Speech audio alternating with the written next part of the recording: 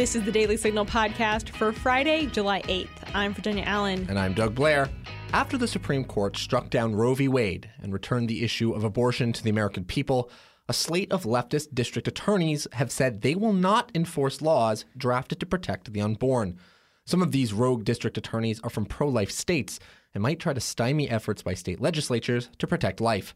On today's show, Heritage Senior Legal Fellow Cully Stimson discusses the implications of these district attorneys refusing to prosecute abortion crimes and what Americans can do to hold them accountable. But before we get to Doug's conversation with Cully Stimson, let's hit our top news stories of the day.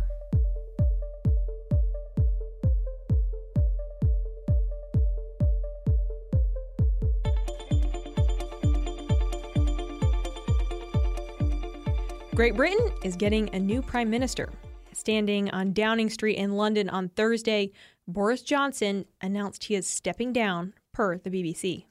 I've agreed with Sir Graham Brady, the chairman of our backbench MPs, that the process of choosing that new leader should begin now. And the timetable will be announced next week. And I've today appointed a cabinet to serve, as I will, until a new leader is in place. Johnson's resignation comes amid controversy and a series of scandals. Most recently, Johnson was criticized for appointing a member of parliament to a position in his government, despite having knowledge of sexual misconduct allegations against him. But at the heart of Johnson's downfall, many claim, are his poor economic policies. Ted Bromond is a senior research fellow in Anglo-American relations in the Margaret Thatcher Center for Freedom at the Heritage Foundation. He joined a Daily Signal bonus episode Thursday to discuss the core reasons for Johnson's downfall, saying despite being the leader of the Conservative Party, he did not deliver on conservative priorities. That's really the problem, is that if you don't do all the things you're supposed to do, if you're a conservative and you don't act like a conservative, when scandals hit, and unfortunately in government, scandals always do hit, people are going to say, why should I be loyal to you? You didn't do what you said you were going to do. It said on the tin that you're a conservative, and you've really governed, except for Brexit, like, centrist, big spending, in our sense, democratic kind of figure. Why should I be loyal to you? You can catch my full conversation with Ted Bromond discussing Boris Johnson's resignation by checking out the bonus episode released yesterday afternoon. The timeline remains unclear as to when the UK will get a new prime minister and who that prime minister will be. We'll keep you posted. Earlier this year, the United Kingdom and United States worked in tandem to capture Iranian missiles in the Gulf of Oman. Fox News reported on Thursday that British officials revealed the Royal Navy HMS Montrose, with the assistance of the U.S. Navy, seized missiles on January 28th and February 25th just off the coast of Iran. The officials claim the missiles were proof that the Iranian regime is supporting Houthi rebels in the Yemeni civil war. If true, Iran would be in violation of a United Nations Security Council arms embargo on Yemen. The British Embassy in Washington, D.C. released a statement saying that this was the first time a British naval warship has interdicted a vessel carrying such sophisticated weapons from Iran, and adding dozens of packages containing advanced weaponry were discovered, confiscated, and brought back to HMS Montrose. In total, officials said 358 surface-to-air missiles and 351 land attack cruise missiles were discovered on the smuggler ships. ABC News reported that Iran has denied that it's arming Houthi rebels and called the UK's findings groundless. The newly elected representative, Mayra Flores, is a Mexican-born millennial. She won her seat as a Republican in a Texas district that has historically always elected Democrats. The New York Times has labeled her a far-right Latina. Now she's firing back. After the New York Times published a piece Wednesday titled "The Rise of the Far-Right Latina," with a picture of Flores, the 36-year-old took to Twitter to respond. She said, "It amazes me that because my values are rooted in God, family, and country, that liberal media takes it upon themselves to attack me and label me far-right. But at least they use the word Latina over their other made-up terms." The piece claims that Flores' views are shunning moderates and that she often embraces the extreme. Flores joined Laura Ingraham to respond to the criticism that she is receiving. I honestly don't really care about the New York Times. They know nothing about me or my culture. Like I said, we're all about God, family, and country. And that's who we are here in South Texas. And that's what they call far right. It's just insane. Flores is a mother of 4 and the first ever Mexican-born member of Congress. That's all for headlines. Now stay tuned for my conversation with Cully Stimson as we discuss rogue district attorneys refusing to enforce pro-life laws. Conservative women, conservative feminists. It's true, we do exist. I'm Virginia Allen, and every Thursday morning on Problematic Women, Lauren Evans and I sort through the news to bring you stories that are of particular interest to conservative-leaning or problematic women. That is, women whose views and opinions are often excluded or mocked by those on the so-called feminist left. We talk about everything from pop culture to politics and policy. Plus, we bring you an exclusive interview with a problematic lawmaker or conservative activist every second and fourth Tuesday of the month. Search for Problematic Women wherever you get your podcasts. And we are also problematic on social media, so be sure to follow us on Instagram. My guest today is Cully Stimson, Deputy Director at the Heritage Foundation's Legal Studies Center and a Senior Legal Fellow. Cully, welcome to the show. Great to be back with you. Of course. In the aftermath of the Dobbs decision to overturn Roe, a letter signed by several rogue prosecutors, or these are district attorneys who won't enforce the law, indicated that these same prosecutors will not enforce laws specifically banning abortions or punishing people who go against pro-life laws in the states. So, first of all, can they legally do this? This tactic of not enforcing the law that their state legislature passes and their governor signs is not a new play for them. Mm-hmm.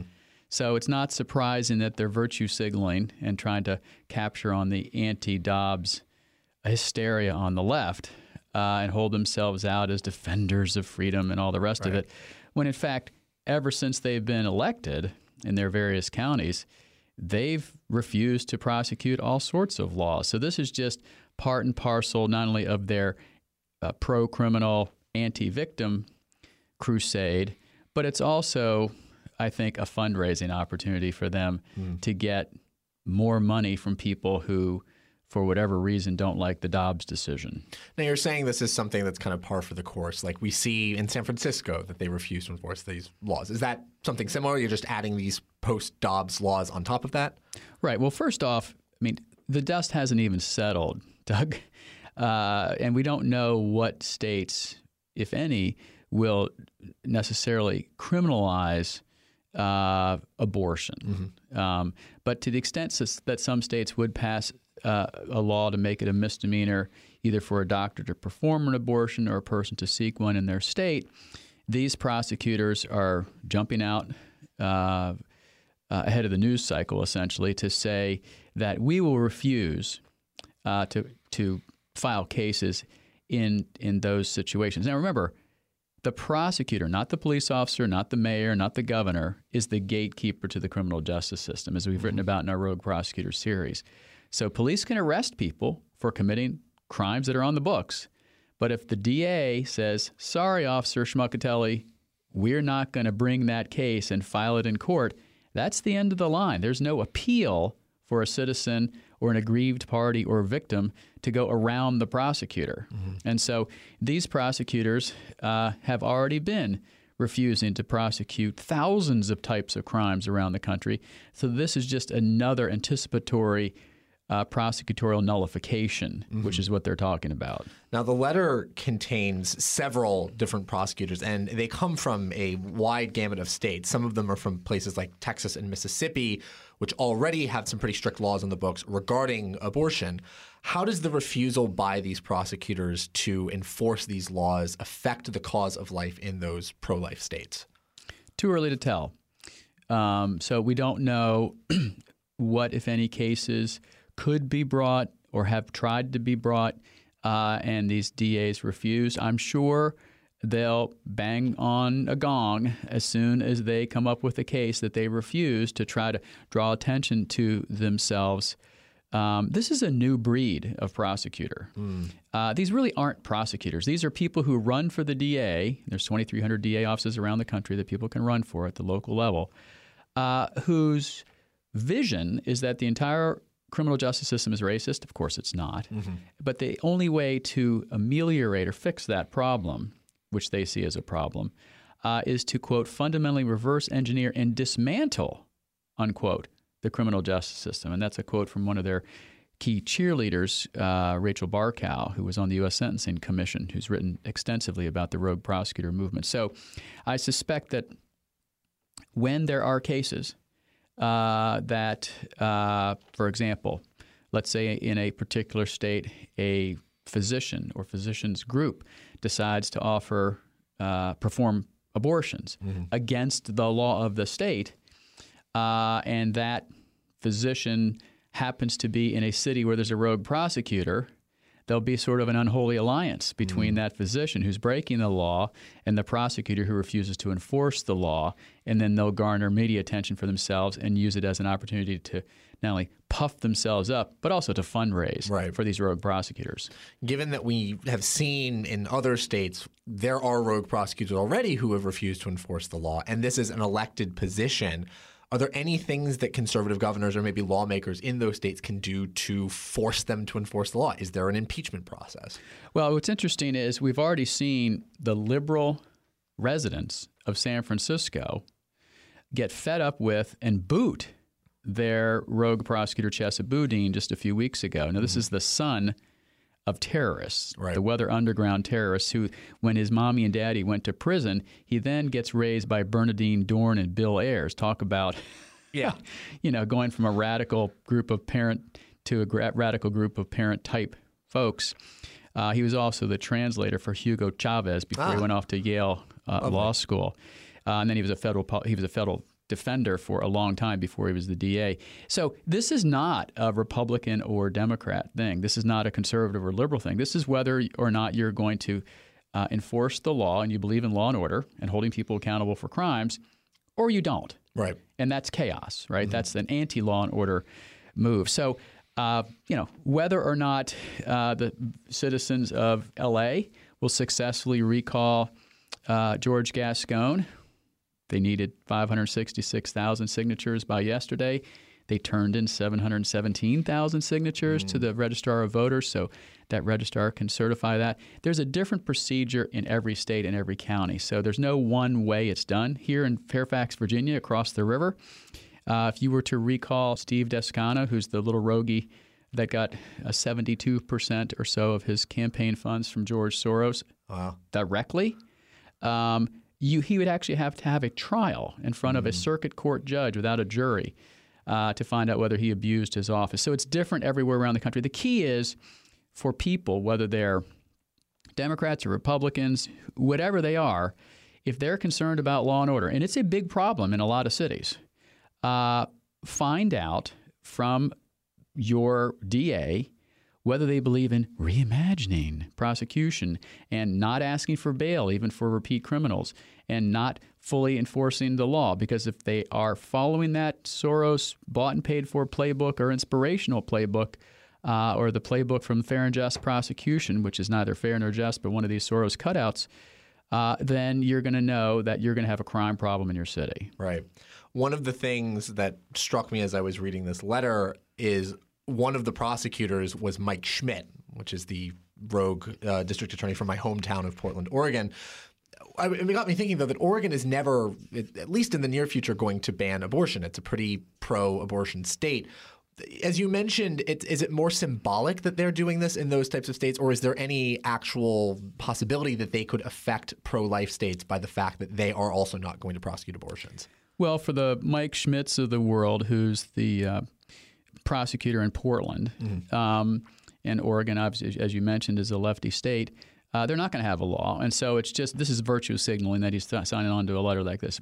Oregon's probably not going to turn red in the near future. And so Mike Schmidt and the Mike Schmidts on this letter, who sit safely in a blue city in a blue state, they're just virtue signaling and joining the gaggle of other prosecutors who are beating their chest and pretending they're out there as defenders of freedom and liberty. The irony in their letter is that it's available on the Fair and Just Prosecution website or some of these other places.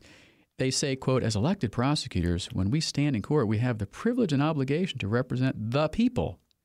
Criminalizing and prosecuting individuals who seek to provide abortion care makes a mockery of justice. Prosecutors should not be part of that. Well, you know what's interesting is the people that they care the most about are criminals. Why would you publish a list, which is what most of these rogue prosecutors do, of all the crimes you can commit in their city? Possession with intent to distribute any drug, including fentanyl, breaking and entering, vandalism, malicious destruction of property, prostitution, drug offenses, possession of any drug. You see these videos of these thefts going on in San Francisco and all these other cities where people do it brazenly, broad daylight, armfuls of stuff, and walk out. Right. Look, we don't have a perfect criminal justice system, but we have a criminal justice system that's spread throughout the 50 states and all the counties out there. And it's populated by people. And the state legislatures and the governors and the stakeholders in those criminal justice systems do the best they can to better the system year in and year out. Sure. And it's a compassionate system. It's a system where, believe it or not, we've had falling crime rates for the last 30 years and falling incarceration rates, dramatic falling incarceration rates since 2008. Yet in these cities where you have that toxic trio of rogue prosecutors, defund the police and demoralize the police, crime has been spiking. Why? Because they refuse to enforce the law, and you don't hold people accountable. And holding people accountable, Doug, does not mean sending them to jail. Right. Most misdemeanants who get convicted don't go to jail. They don't see a day in jail, but you hold them accountable to help them get back on the right path, which is what we want all citizens to be on.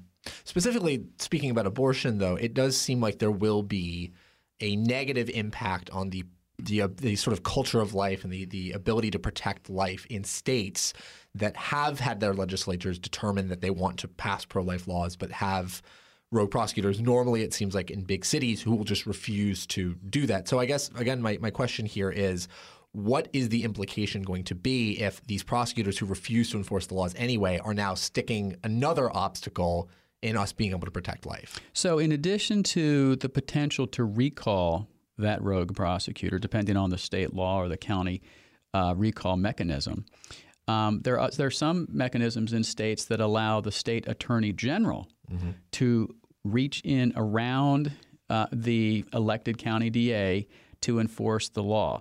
Now, whether on a state-by-state basis there'll be the availability of that reach around by state AGs to take a case away from the rogue prosecutor, that's going to be determined on a state-by-state basis. So, for example, in a slightly related context, in Virginia, you have these protests, which you've been doing an outstanding job covering in front of justices' homes, not only in Virginia but Maryland too, as you know. And in Virginia, Steve Descano refuses to enforce the state law. Right. There's an open discussion about whether Jason Miyares, the AG in the state of Virginia, can reach around Descano and enforce state law. They've put Steve Descano on notice. He refuses to enforce the law. So we'll see whether the state AG, who's a good guy, can do that. And we'll see in these other states where the state legislature, the people who should be deciding this, decide to criminalize the facilitation of abortions, and you have a rogue DA, whether the state AG or there's another mechanism to enforce that law. Now, the public obviously has a view of this. If they elect these certain state legislators, they clearly want them to act in a way that they voted them in for. Are we seeing pushback from the public towards these rogue prosecutors? You mentioned Chesapeake, but are we seeing other pushbacks across the country to these rogue prosecutors who aren't enforcing the will of the people? We are. And the irony is that even though Chesapeake hilariously blamed his recall on Republicans. That's 6% of registered voters in San Francisco. Right. Very right. Very blue city and state. The pushback and the outcry is coming from citizens of those inner cities, and they're usually black and brown, minorities, especially women. And so, for example, in L.A., for the last year and a half, you've had victims' rights groups and a group, believe it or not, it exists, Parents of Murdered Children. You don't want to be a member of that group. They've been very vocal about George Gascon. You hear victims' rights groups not as vocal and not as organized in Philadelphia, where Larry Krasner is the rogue prosecutor. Marilyn Mosby is fortunate because even though she's just a horrendous leader and a terrible rogue prosecutor in Baltimore, you don't have organized victims' rights groups in Maryland. But in Chicago, more are starting to speak up about Kim Foxx. More are starting to speak up in St. Louis about Kim Gardner, who's the rogue DA there. And so it's the left and the minorities who these rogue prosecutors pretend to care the most about, who are the most injured by their prosecutorial nullification. And they're the ones who are funding these recalls, and they're the ones who are the most vocal about these recalls. As we wrap up, I'm curious. So let's say we have a situation like a Chesa Boudin where he is just recalled, and now you have an opening where somebody who believes that the rule of law should be enforced is able to be inserted. How is it that we sort of solidify these gains and say, no, you are not going to be a rogue prosecutor, you're going to enforce the law? How do we ensure that that happens? Well, I think it goes back to first principles. Candidates who believe in the rule of law and believe in the separation of powers, that a DA enforces the law as part of the executive branch, the legislature, and the legislature only passes the law. It doesn't matter if it's a Republican or Democrat who's running for DA. In these big inner cities, the person who wins the Democratic primary is going to win the seat. Right. But as long as it's a person who's actually not going to be a Soros bought and paid for stooge, a rogue prosecutor, but a law and order, fair and compassionate, but law and order prosecutor, that's how you ameliorate this scourge across the country, which, by the way, is failing.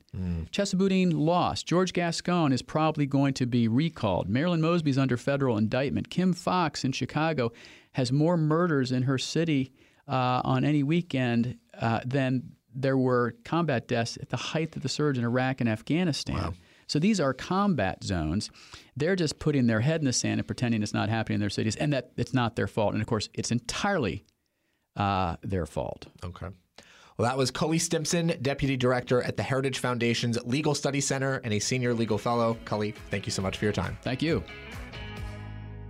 And that'll do it for today's episode. Thanks so much for listening to the Daily Signal podcast. And if you haven't done so already, please subscribe to the Daily Signal podcast on Apple Podcasts, Spotify, iHeartRadio, wherever you like to listen.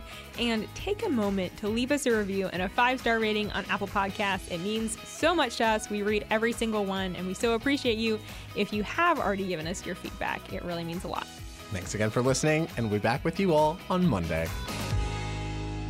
The Daily Signal podcast is brought to you by more than 500,000 members of the Heritage Foundation.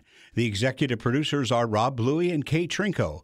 Producers are Virginia Allen and Doug Blair. Sound designed by Lauren Evans, Mark Guiney, and John Popp. For more information, please visit dailysignal.com.